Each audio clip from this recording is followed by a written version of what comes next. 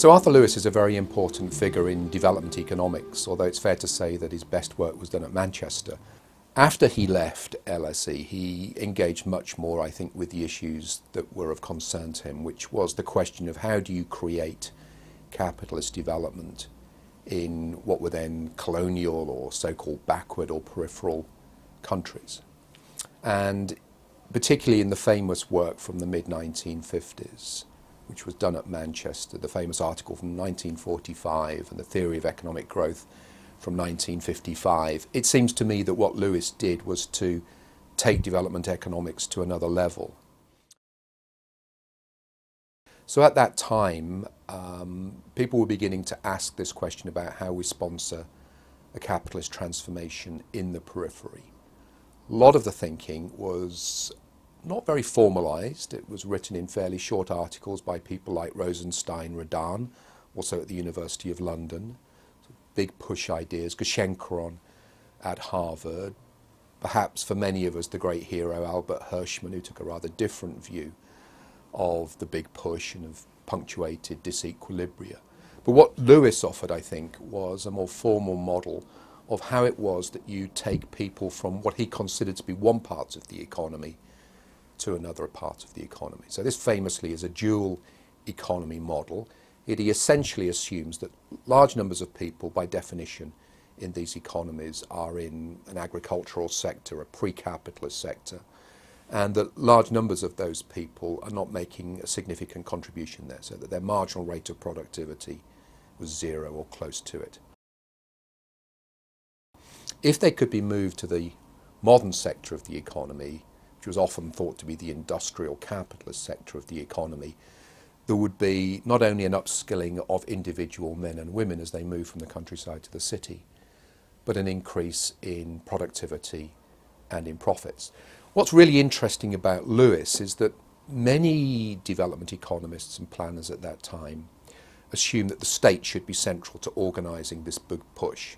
Lewis, I think, was much ahead of the time in that he saw a central role for entrepreneurs and for the private sector. So the basic assumption was that if the state and the private sector invested in industrialisation in the modern sector of the economy, wage rates would remain low as people came in from the countryside to these urban industrial areas.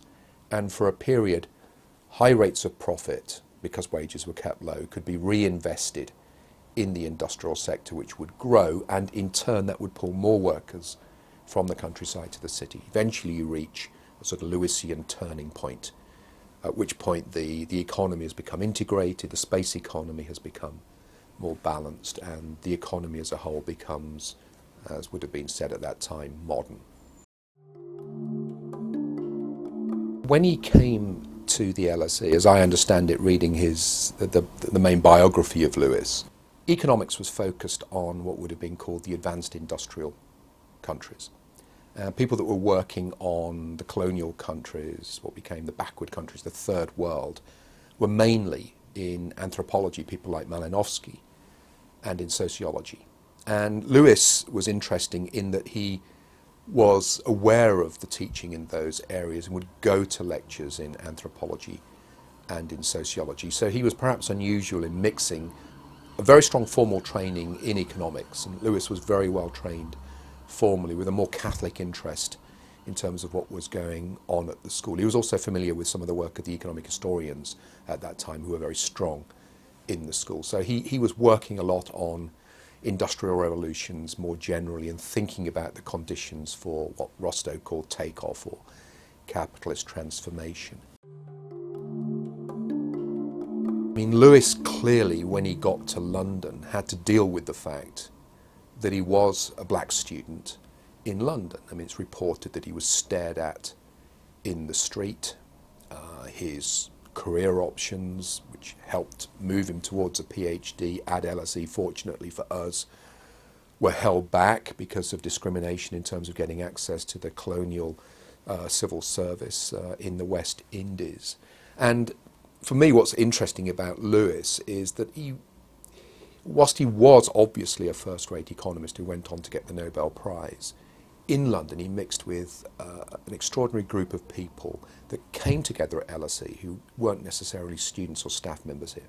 So I'm thinking particularly of C.L.R. James, the Marxist historian, fanatical cricket writer, George Padmore, who was one of the leaders of the Pan-Africanist movement. These are known friends of Arthur Lewis. And Lewis was clearly thinking about what it was to be a colonial subject, what it was to be a black student in London. He was obviously interested in these questions, but he was forced, I suppose, to put that to one side in terms of the development of his professional career.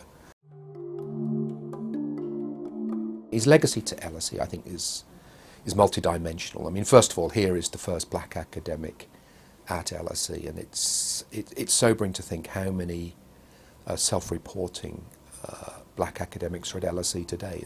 It's a tiny number, less than the fingers on one of my hands. So whilst he was a pioneer here, I think LSE has still got a long way to go in terms of developing a black faculty. This is an issue across the UK.